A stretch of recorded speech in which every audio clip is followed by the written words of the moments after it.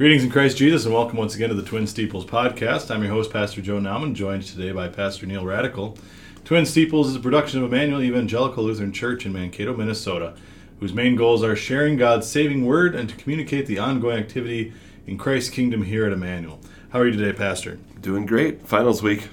Yeah, we got 3 more days left of school here, and we'll be done for the year, so that's kind of a weight off our shoulders here, some of the regularly scheduled things we have to do all the time, and opportunity to work on a few other projects coming up here as well. So milestone for the students. Pretty exciting. Yeah, especially with how challenging this year's been with the COVID and the masking and all those other things. So it'll be good to take a break here and look forward to starting a new year next year. Although that 3 months can take a while, that'd be fine with me. So today we're going to start with a devotion based on 1 Samuel chapter 17. I just recently gave this as a chapel to the children as they're facing their summer and some of the challenges that come with summer and that we all face as we live in a sinful world.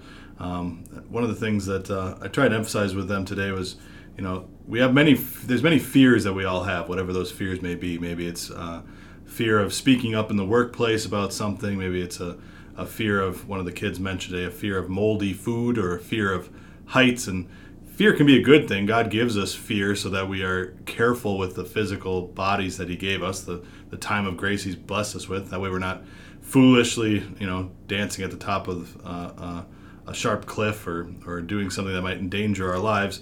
But fear can also be a crippling thing. And what we see here in 1 Samuel chapter 17 is an example of David facing his fears head on. And it's something that needs to be done. That's important that it's done voluntarily. We see David here not being forced by God or being forced by Saul to go face this giant. He faced his fears voluntarily, trusting that God would deliver him. And so one of the things I spoke with the children today was, we're all going to face giants in life, whether it be this summer or whether it be in the coming years or whether it be throughout our earthly lives. We will all face difficulties and challenges. We face giants, and they're not all going to be as obvious as Goliath, who's 9 to 12 feet tall, we figure, but certainly still we will face emotional giants, we'll face spiritual giants, we'll face physical giants that will challenge us and test our faith. And so the question is now, are we gonna freeze with crippling fear, or are we going to allow our fear, trust, and love for God to overcome that earthly fear and to as we see King David do here, to run towards that giant and to face it head on. So I'd like to read verses 48 and 49 of chapter 17 from 1 Samuel. It says, "So it was when the Philistine arose and came and drew near to meet David, that David hastened and ran toward the army to meet the Philistine. Then David put his hand in his bag and took out a stone, and he slung it and struck the Philistine in his forehead, so that the stone sank into his forehead, and he fell on his face to the earth." It's one thing to stand and face your fears. It's another thing to run towards your fears. I think that's a very important distinction there.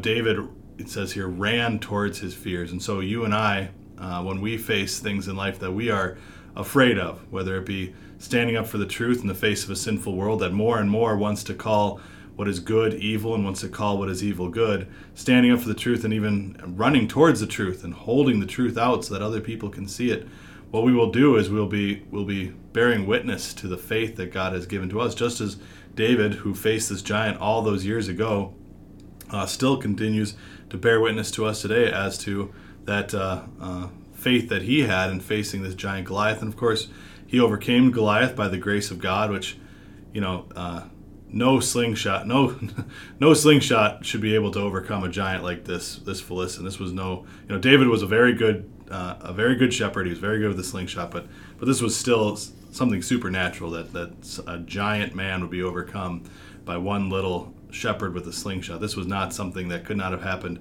but by the help and grace of God. And that's what certainly David relied on when he said, "I come to you in the name of the Lord." And it's certainly also what we rely on too today when we face the giants that we face in life. And this talk of giants ultimately reminds me of the greatest giant to face mankind, which is sin, death, and the devil. That's our worst enemy, and that was the giant that our God faced up to on that first Good Friday when he went to the cross and he suffered and died for us. And the interesting thing is he faced that giant by allowing that giant to seemingly defeat him. And that's an interesting balance for us to ponder and to think about, is when we face challenges and difficulties in life, do we, like David, pick up our stone and fight, or do we, like Jesus, suffer silently, suffer as he suffered? And I think there's a time and a place for both, and we pray that God gives us wisdom when we should be using either one of those strategies, if you will, to face the giants that we face, whether it be to stay silent or whether it be to fight with like David. But either way, God gave both of those individuals, David and Christ, the victory over Goliath and sin, death, and the devil, respectively. And because of Christ's victory over our worst enemy, now we have no need to fear those giants that we face in life, because those giants are nothing compared to our worst enemy. And no matter what we face in life, no matter what challenges or difficulties arise, we know ultimately God has given us the ultimate victory over our enemies. And because of that, we have eternal life waiting for us in heaven. And because of that, we can shrug our shoulders and say, what can man do to me? The Lord is on my side, and I have nothing to fear. Any thoughts on that today, Pastor? Yeah, I really like the way you paralleled the victory. It's the Lord's victory, whether it be with David or with the cross, and I really have nothing too much to add, other than I know Satan acts like that Goliath who accuses us and gets after us night and day. And just like one little stone fell mighty Goliath, one little word fells our enemy, Satan, as well, by reminding him that the victory is won in Christ. And I like the way you pulled that back to our faith, too, trusting in Christ's victory. So very well said. Appreciate the devotion. Yeah, I like your reference to the hymn, The Mighty Fortress. One little word can fell him. Let's pray. Lord God, we thank you for overcoming our worst enemy. Use the great love that you showed for us to motivate us in our lives to face whatever challenges we may face, whatever giants may come our way. We know, Lord, that you will give us the strength and the faith to overcome them by your grace and by your love. We pray these things in your name. Amen. All right, a number of announcements today. Once again, our weekly Bible study continues tonight at 7 o'clock. Hope you can join us for that, and please stay tuned for the link coming out later today. This last Monday, 2 days ago, today would be Wednesday, May 19th, so on the 17th, voters meeting was held. I was out of town, but Pastor can recap that for us. He was there. Sure, you bet. So first of all, we were able to have our full-time kindergarten teacher call extended to Mrs. Erica Hart. Erica's been here for the last year and basically picking up a lot of different slack when we've had our other teacher leave, and so she's been doing a lot, and I think she's very excited about this opportunity, so we'll wait to hear her final decision on that call. And also, the Sanctuary Improvement Committee met and presented again to the voters, and the voters have decided at this time to start on the first two of the three recommendations, which would be the floor coverings in the entryway and sanctuary as money comes in. So just a reminder to the congregation, if you'd like to see those things done even sooner, you can contribute to the Sanctuary Improvement Fund, which will be listed in the bulletin as well, a little announcement on that. So the first thing that will be done that we already have money for is the narthex area will be now a hard surface, and we're on the schedule with that company, so that'll be happening in the next, sounds like 6 to 8 weeks. So they were pretty backed up, so we got that on the schedule right away. The Sanctuary Committee is going to be presenting again to the voters as we look at some more of the details they want us to check back into as far as the front of the sanctuary is concerned, and we'll get back to the voters then. Also, when the voters didn't talk about this a whole lot, but this past weekend the deacons had gone along with the governor's lifting of the mask mandate. So what we're doing now for our future worship services is a mask optional service. So people were wearing masks this past weekend, and many were not. So if you are uncomfortable with not wearing masks yet at this point in time, feel free to wear them when you come. So our upcoming services will be mask optional. So just a reminder of that. All right. Reminder again, coming up this week, Friday is our last day of school, as we mentioned. So graduation service is taking place this Friday at 6 p.m. So congratulations to our graduates who have completed a lot of work to get to this point, and we're very thankful to the Lord that He has blessed them to accomplish graduation from high school, and so please, if you'd like to join us for that, again, that will be mask optional as well. Also coming up, not next week, but the week after, is our Pilgrim's Rest Memorial Day service. It'll be at 10 a.m., so hope you can join us for that Monday, May 31st, 10 a.m. at Pilgrim's Rest Cemetery for that service.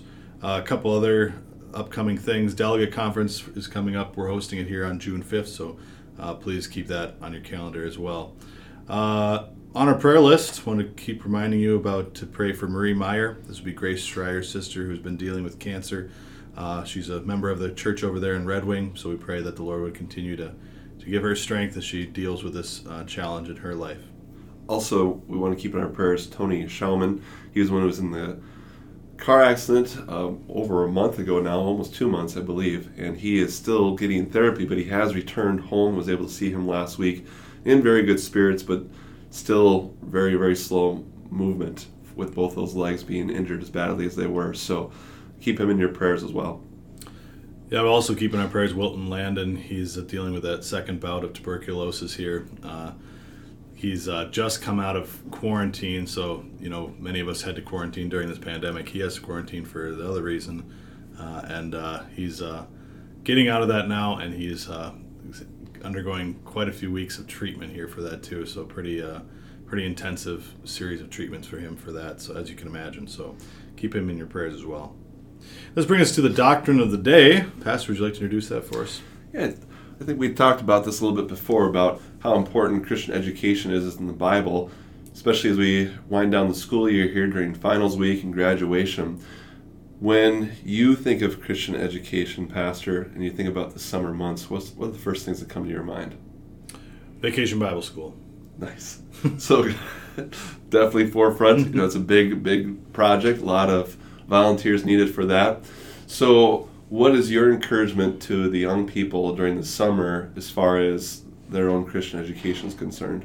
Well, I think parents, it's easy for parents to take for granted the Christian education their students are receiving at Emmanuel all the time. And of course, then during the 3 months of the summer, all of a sudden there can be a void there for the kids. And that's something I always like to encourage the parents and our older children too, to make sure they're setting aside time on a daily basis to get into and dive into God's Word, because they're not getting the regular chapels and devotions and Bible studies that they are getting all the time here at Emmanuel. And especially the graduates is the most important one, because, of course, their time here at Emmanuel is done. And so as they go forward into college or in their careers or whatever, it's so important for them to continue to get that ongoing nourishment feeding from God's Word, whether it be coming to church or a personal Bible study or different Bible studies you can go to. Studying God's Word, staying in God's Word is Christian education. If you're graduating from high school or college and you've spent all that time studying a specific subject for a career, no one graduating from medical school says, well, I'm done learning my medicine now. And so I think the same thing would be true of our Christian faith too. And so the section I wanted to just talk with you briefly about today is from Deuteronomy chapter 6. Great section as far as Christian education goes, whether we're parents or grandparents or aunts or uncles, just reminding the next generation of why it's so important to make Christian education one of, if not the top priority in our lives. Deuteronomy 6:6-9 reads, "These words that I am commanding you today are to be on your heart. Teach them diligently to your children, and speak about them when you sit in your house, and when you walk on the road, when you lie down, and when you get up. Tie them as a sign on your wrists, and they will serve as symbols on your forehead. Write them on the doorposts of your houses and on your gates." So the first thing I would just like to talk about with this is, where does Christian education begin?